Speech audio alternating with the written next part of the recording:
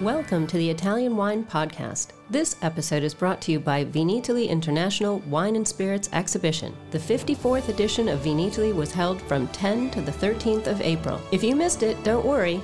Go to vinitalyplus.com for on-demand recordings of all the sessions from the exhibition. And remember to save the date. The next edition of Vinitaly will be held from the 2nd to the 5th of April 2023.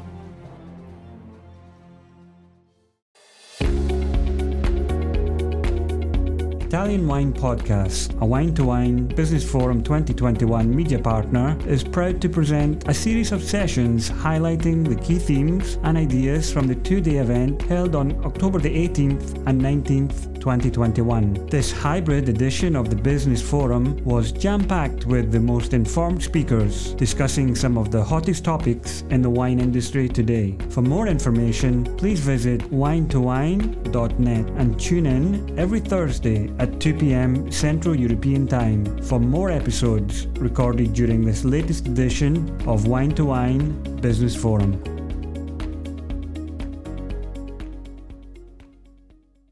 Welcome to Wine to Wine Business Forum 2021.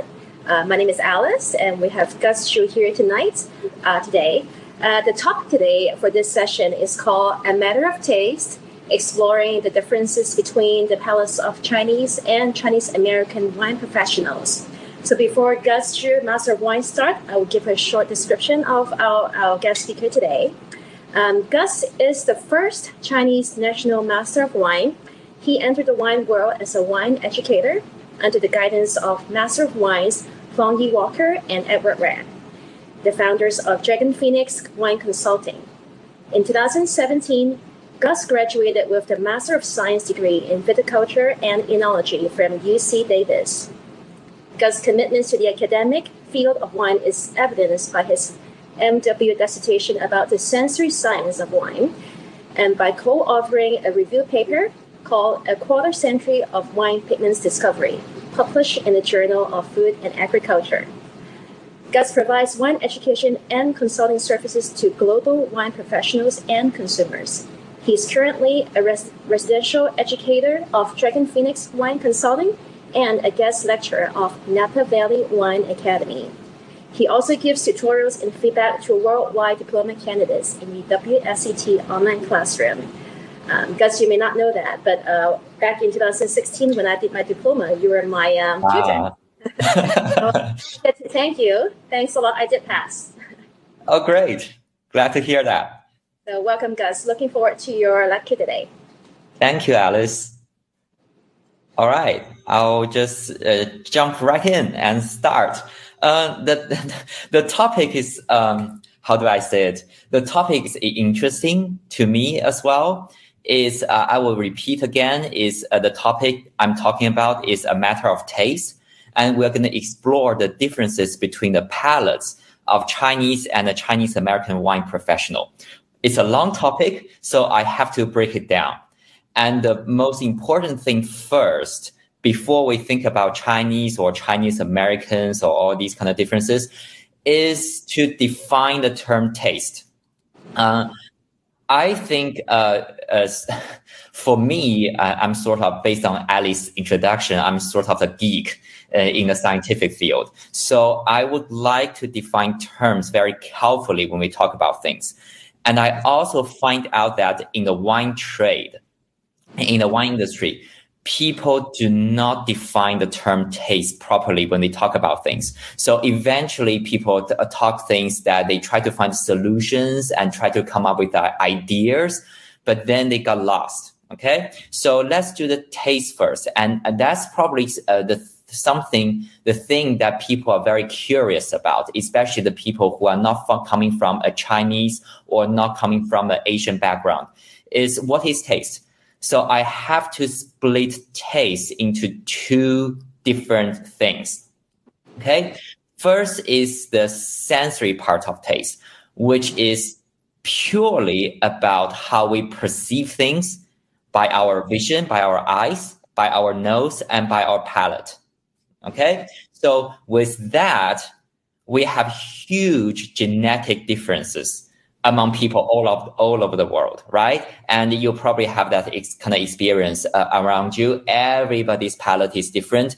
Everybody perceives the same wine in different ways, etc., etc. Then there's another concept of taste. And I have to say, it's hard to separate it from the taste I just talked about. It is psychologically and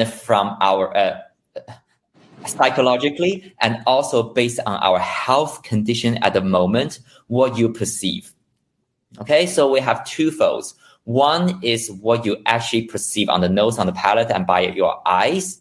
And the other is how the psychological part, your brain, can possibly influence you. And for wine product, this is very interesting because this is such a product that can be hugely influenced by all these kind of information, these kind of psychological factors, the information that come into your brain and can actually directly influence what you perceive. I'll give you guys a very classic example. Some people run studies where they just use black glasses, use the glasses where that if you put the wines in the glasses, you cannot actually see the color of the wine, right? And then they ask people just to smell the wine and tell people whether it's a white wine or red wine or rosé wine or sparkling or etc. And people cannot even tell. Some people in lots of conditions cannot tell the differences between the white wine and the red wine just by the smell without looking at it. Okay, so when we see the wine, when we see the color, when we see the bubbles, when we see the label information, that's affecting the taste already. And why do I have to talk about that before I talk about Chinese Americans? It's because when we often talk about what kind of wine style or what type of wines that can draw attention to certain consumers, what I hear in most of the cases is, oh, this is a dry wine, or this is a refreshing wine, and that is a sweet wine, so that certain people would love the sweet stuff, and certain people love the dry stuff, certain people like the higher acid, certain people love the wines that sort of goes well with food. But actually, when you talk about these things, you are mixing all these kind of factors that can affect your taste. And it's so hard to really study what's the real so-called palate of certain type of people and certain groups of people. Okay, so when I talk about the consumers, the Chinese and Americans so-called palate later, I will emphasize again and again on the differences between what people actually taste without thinking, and what people actually taste with all these kind of psychological factors that influence their palate. All right. So I'm gonna have this kind of premise before I talk about things.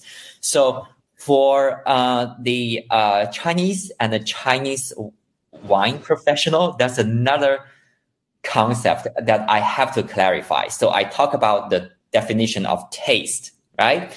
Now I talk about the so-called Chinese and Chinese American wine professionals.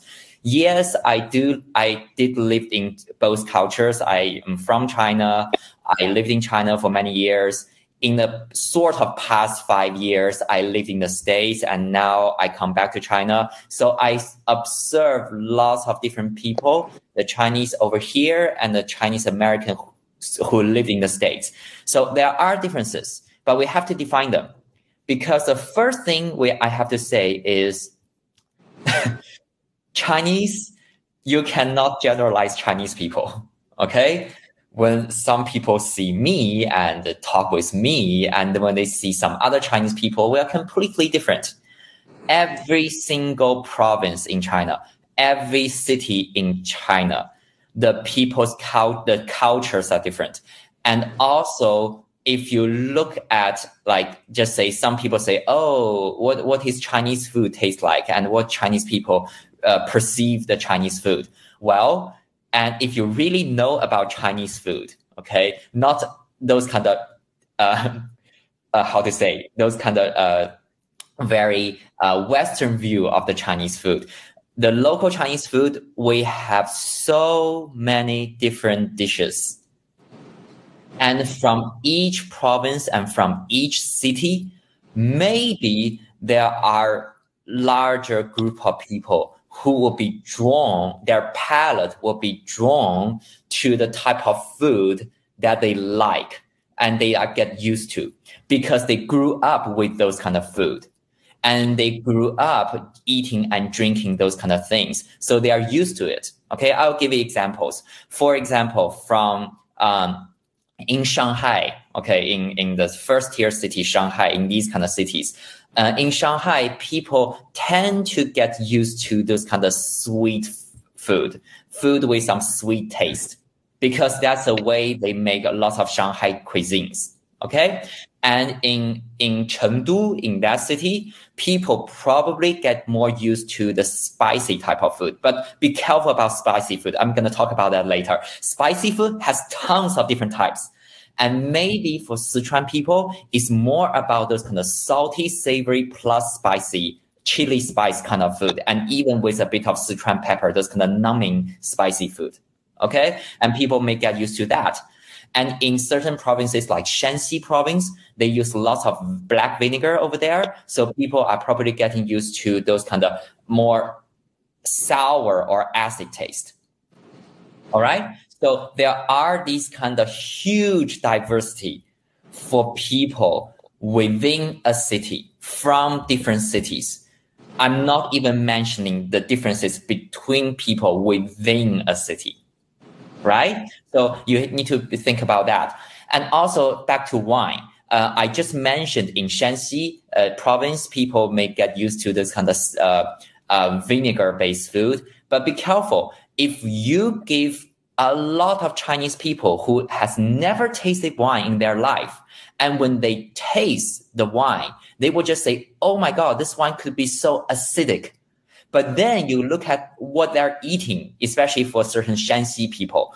They are eating all the dishes with tons of vinegar. Okay? So they can tolerate, or they probably love sour food. But the sour tastes are based on vinegar, not based on the tartaric acid dominant wine product.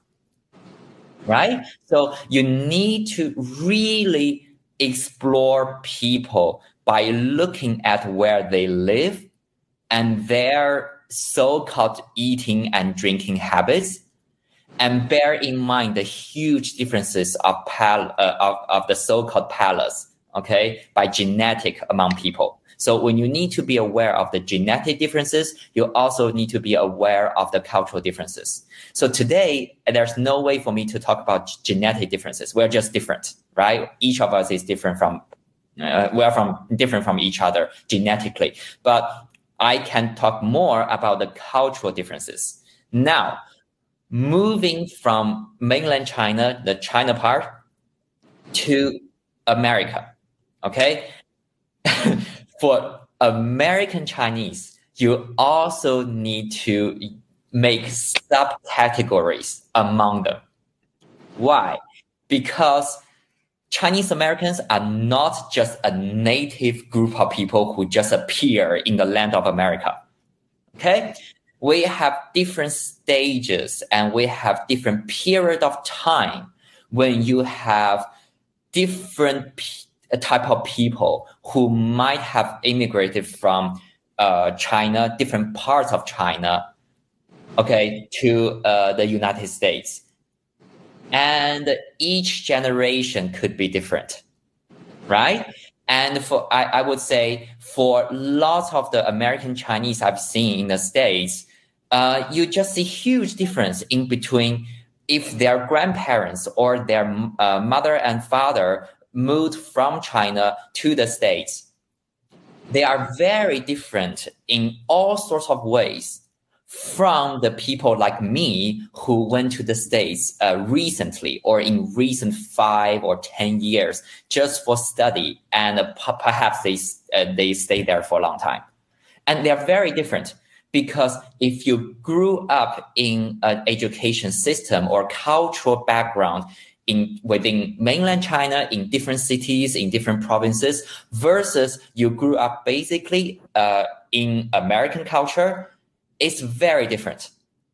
And I'm not even saying in America, that's also the way we look at China. It's like each state, and even within the state, each city, like I was in California for a long time, in San Francisco versus in Modesto, those cities are very different.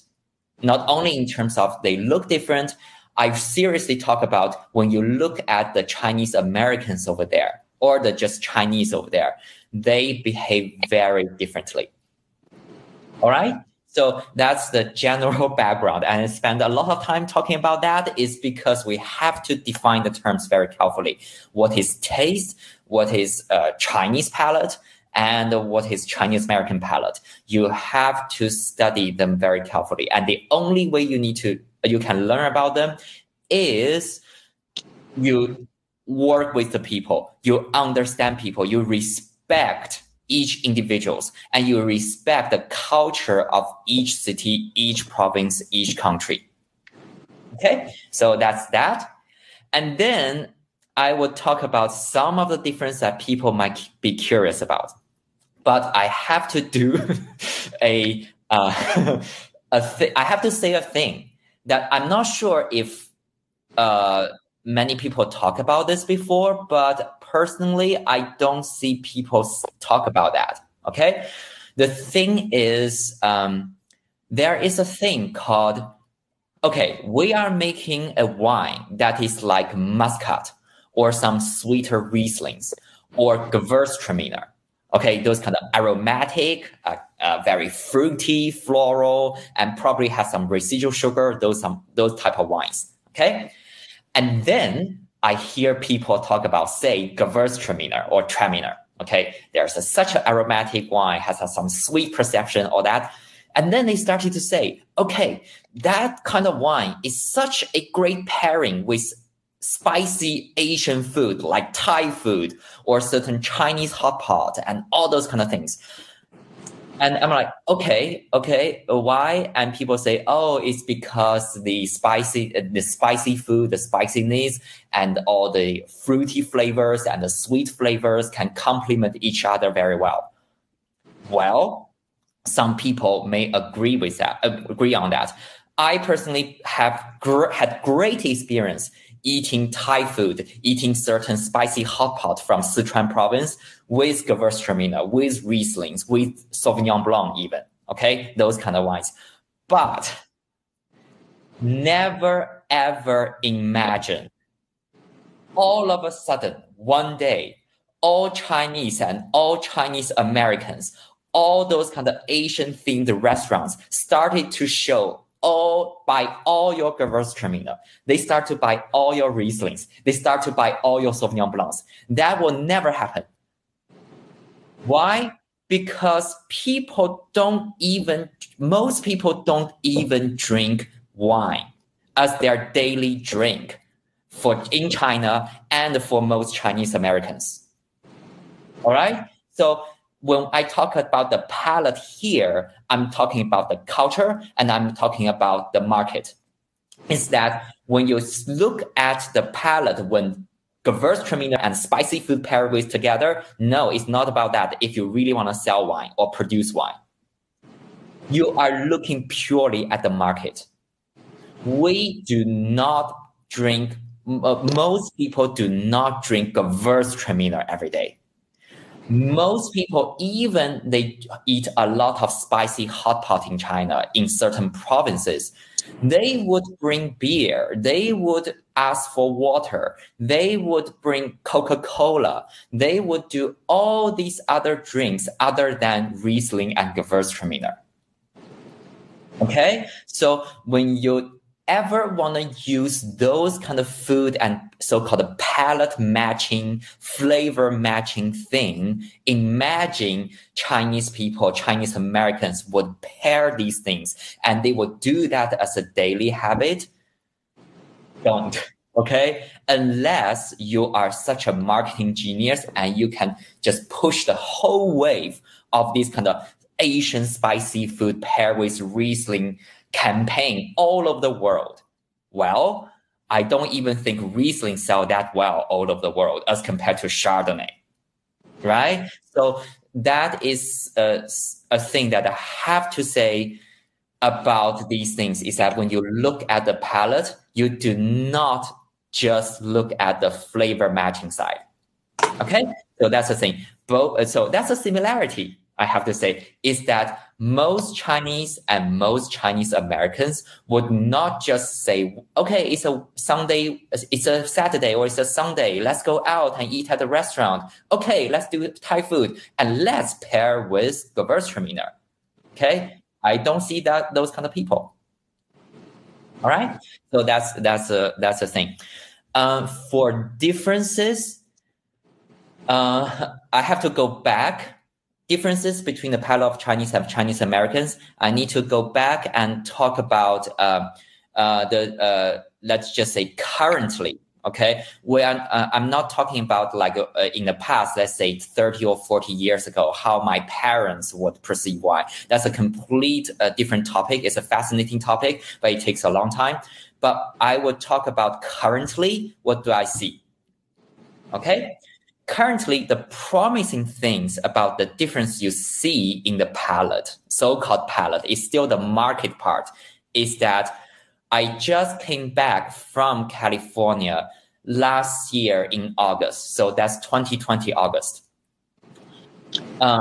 When I resumed wine education in China, we have tons, like a huge increasing number of people, Chinese young people who studied abroad before or they lived abroad before, or they are still living abroad, but temporarily they are staying in China to see their parents or do whatever things.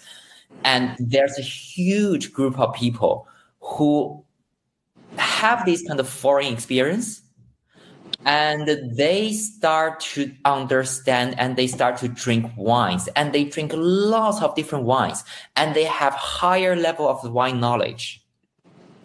Okay, and that is very interesting. And because of COVID, they cannot travel freely either. So they are within mainland China now, eating and drinking. And what do they eat? They eat all sorts of food because they are exposed to all sorts of food.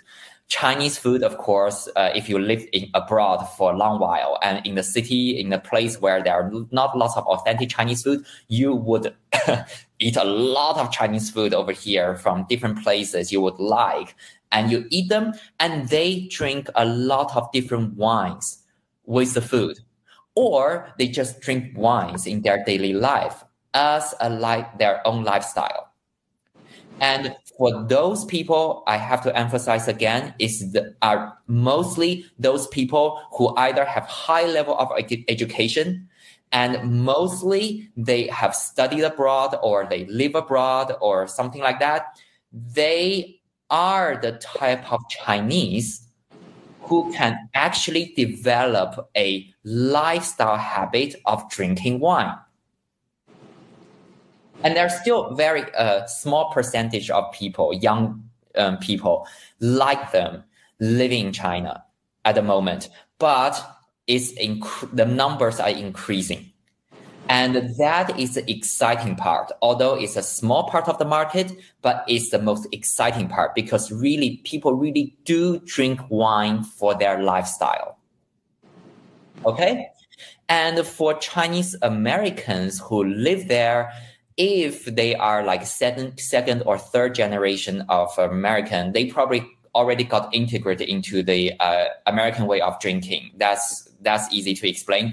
But for the people who are still currently staying there, studying there, right?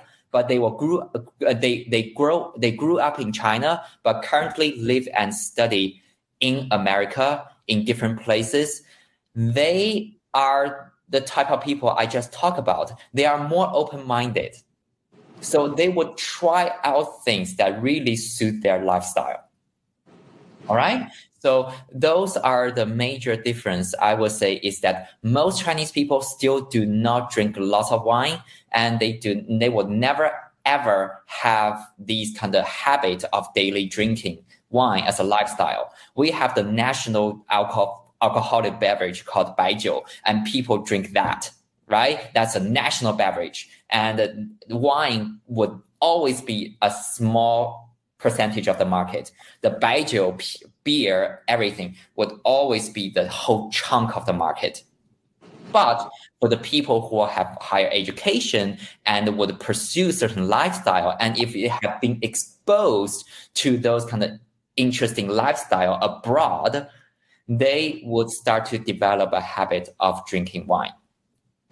And don't forget, for those kind of people who usually study or live abroad, and for Chinese Americans, well, their their income and their wealth is sort of better than most, I would say, blue collar, or even those kind of most populations in China. They are still struggling of earning enough money for the lifestyle that can have dispensable money spending on wine, right? So you need to think about the small group of people who would go out and really drink wine for their lifestyle.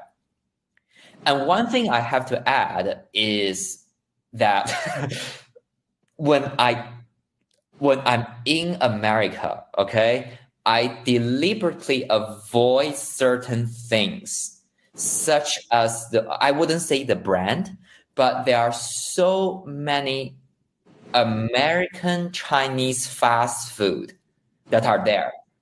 I think they are delicious. I can eat them, no problem. But it is not Chinese food.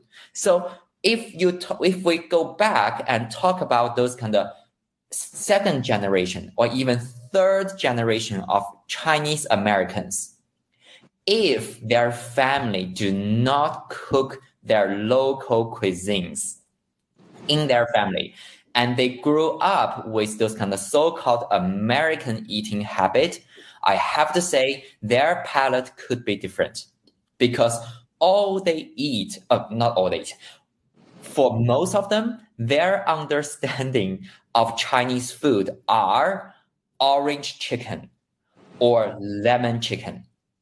I've never ever had those kind of American Chinese food called lemon chicken or lime chicken or lemon chicken in my life until I went to the States to study. And if you talk about, if you talk to most people, or those the American people talk to most Chinese, they will say, "Oh, I love a dish called 左宗棠鸡, orange chicken, those kind of things. Like I think it's delicious. It's a delicious dish from China, but we don't have such dish." Or we may have it now in some places, but traditionally, I've never ever heard of in very traditional Chinese dishes from every single province, there's such thing called orange chicken. Yes, thanks. Okay. Same situation for me. I also personally never had fortune cookie before in the U.S.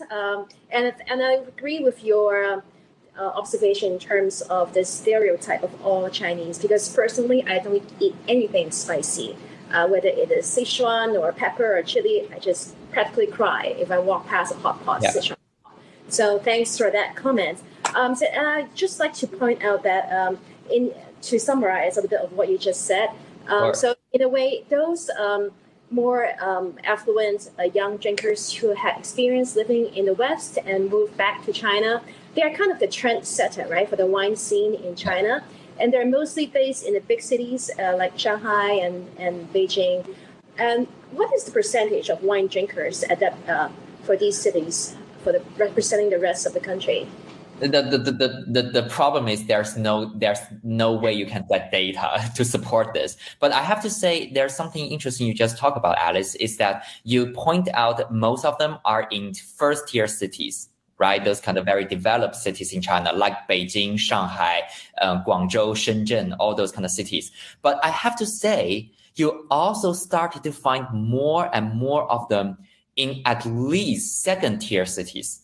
Like my hometown is Nanjing, the other Jing, as opposed to Beijing, right? Nanjing and Chengdu. Chengdu is a very obvious example of there is a great drinking culture developing in Chengdu, not only drinking Chinese baijiu, but they also started to drink wine, a foreign product, because that's lifestyle. I was just back from Chengdu. They just opened a natural wine bar. And it's so not natural wine bar, natural wine restaurant, okay, featuring great food and some great natural wines.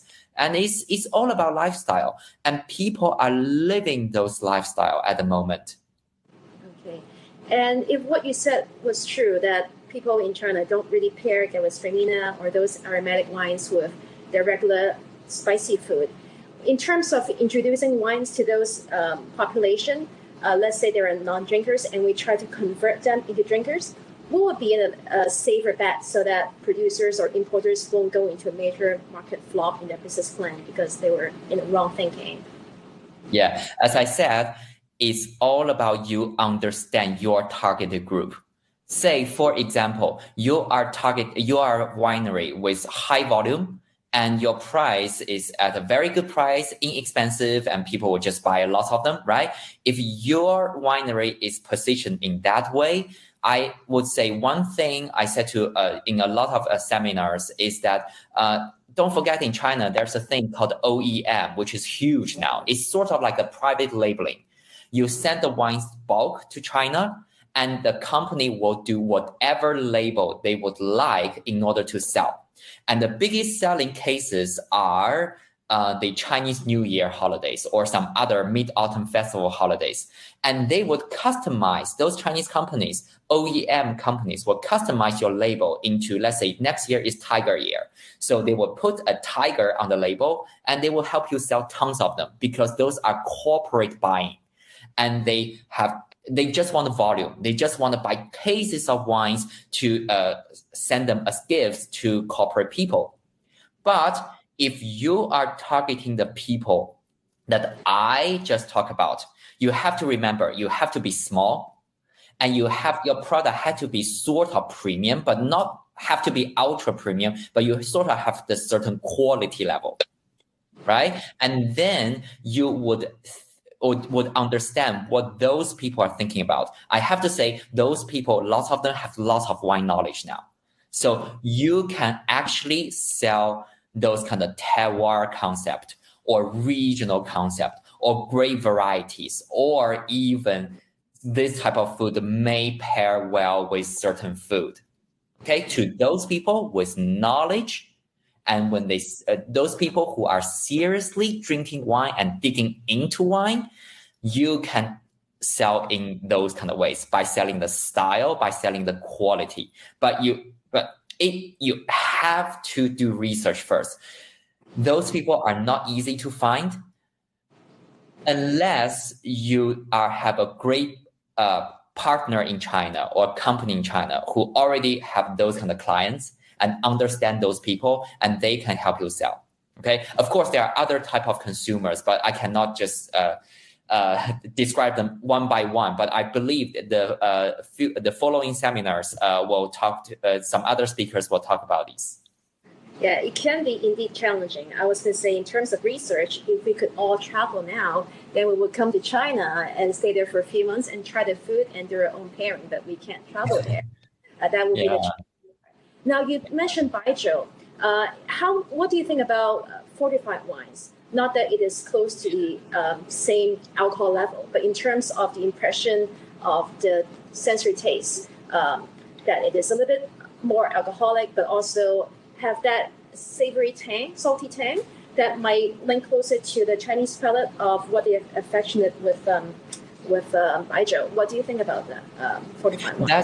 That's super interesting because, first of all, sorry, we do not just look at them as fortified wines. Okay. So actually it's not the logic in terms of, okay, baijiu is usually 40 to even 50, right. 55, 60% of alcohol. And then we can sell some like higher alcohol wines, like fortified wines. No, it's not about that. Fortified wines struggle to sell all over the world, right? But I have to say, I know some very successful companies, very few of them. I would say only two, okay? One company sells sherry extremely well. The other company sells Madeira extremely well. And I tell you why. It's not because they are higher in alcohol. The company who sells sherry well is because certain type of sherry, like Oloroso, Amontillado, they sort of taste like the Chinese Huangjiu, the yellow wine. Because the Chinese yellow wine is, of course, based on grains, but they are also sort of oxidized and they have all these kind of microbial transformation, and they have similar taste.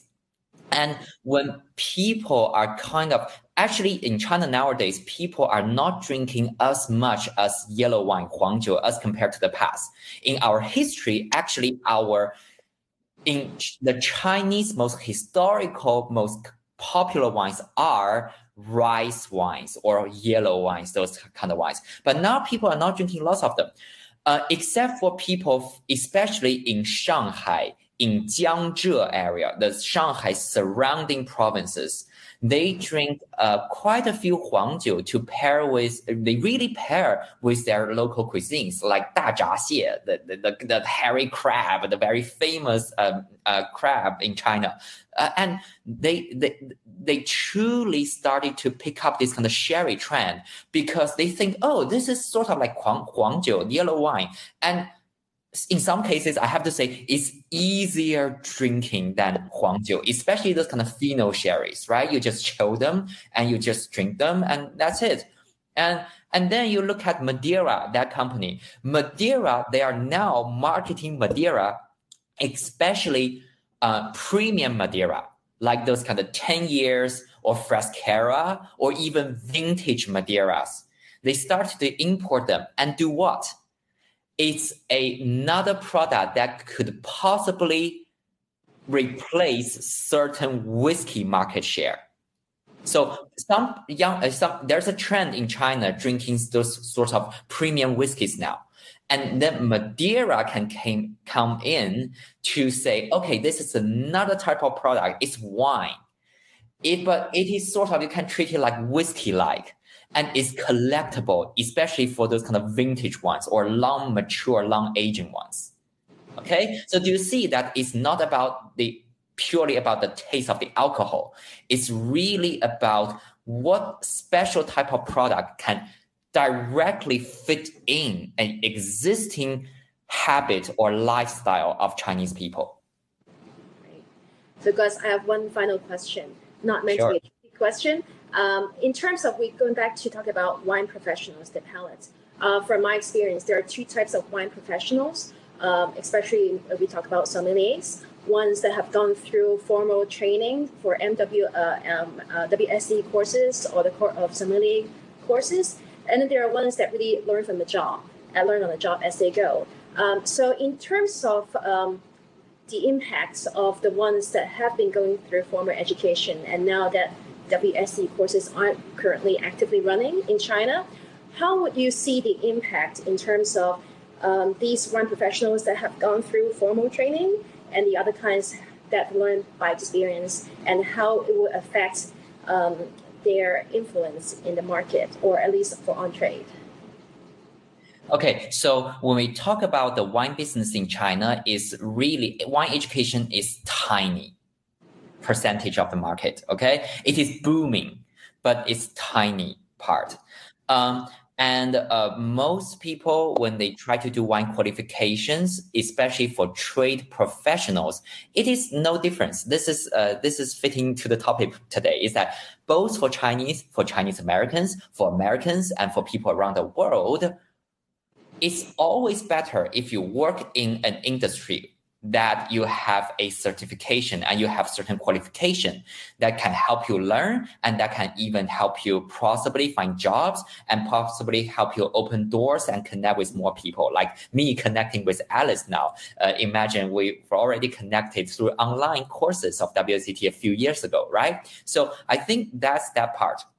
But I have to say, even if certain qualifications are not running in China at the moment, we see the people who truly want to learn about wine just for their lifestyle. And that is what I just talked about, is that those people, especially those people who study abroad, live abroad, those type of people, always higher education level, they can come to learn wines for a more sophisticated lifestyle, for develop personal interest, for meeting people in the class, right?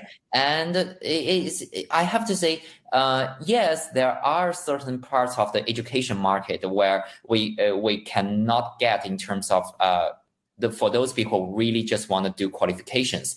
But for the people who are studying now, not purely for qualifications, I have to say they are more interesting people, and I tend to drink and eat with them after class.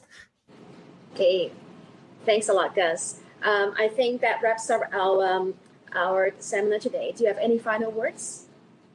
I just need to say, although it's hard, like you said, it's hard to travel due to COVID and everything, we can still connect online, like in this format. And also, I think it really forces people to understand where the places where you cannot actually touch, right? So do more communications and do more research and talk to people, email people, phone people. And I think people are even more friendly now, right? Among each other. And we just need to talk and communicate and raise a glass. And although I will work a bit later, so I cannot drink now, raise a glass. And if you understand people from different culture more, you can naturally see the business opportunities. Yes, I agree with you that this pandemic did open a lot of other opportunities that we didn't think about before. So we can work out some other ways. Thanks a lot, Gus, for your seminar today, and I hope to see you in person soon. Thank you, everyone. Thank you, Alice. Thank you, everyone. Cheers.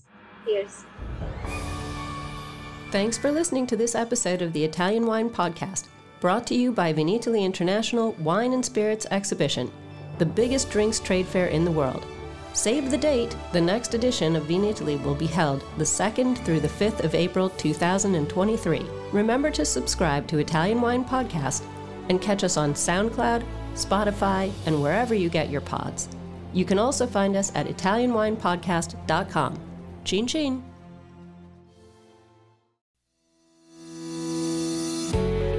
Hi guys, I'm Joy Livingston and I am the producer of the Italian Wine Podcast. Thank you for listening. We are the only wine podcast that has been doing a daily show since the pandemic began. This is a labor of love and we are committed to bringing you free content every day. Of course, this takes time and effort, not to mention the cost of equipment, production, and editing. We would be grateful for your donations, suggestions, requests, and ideas. For more information on how to get in touch, go to ItalianWinePodcast.com.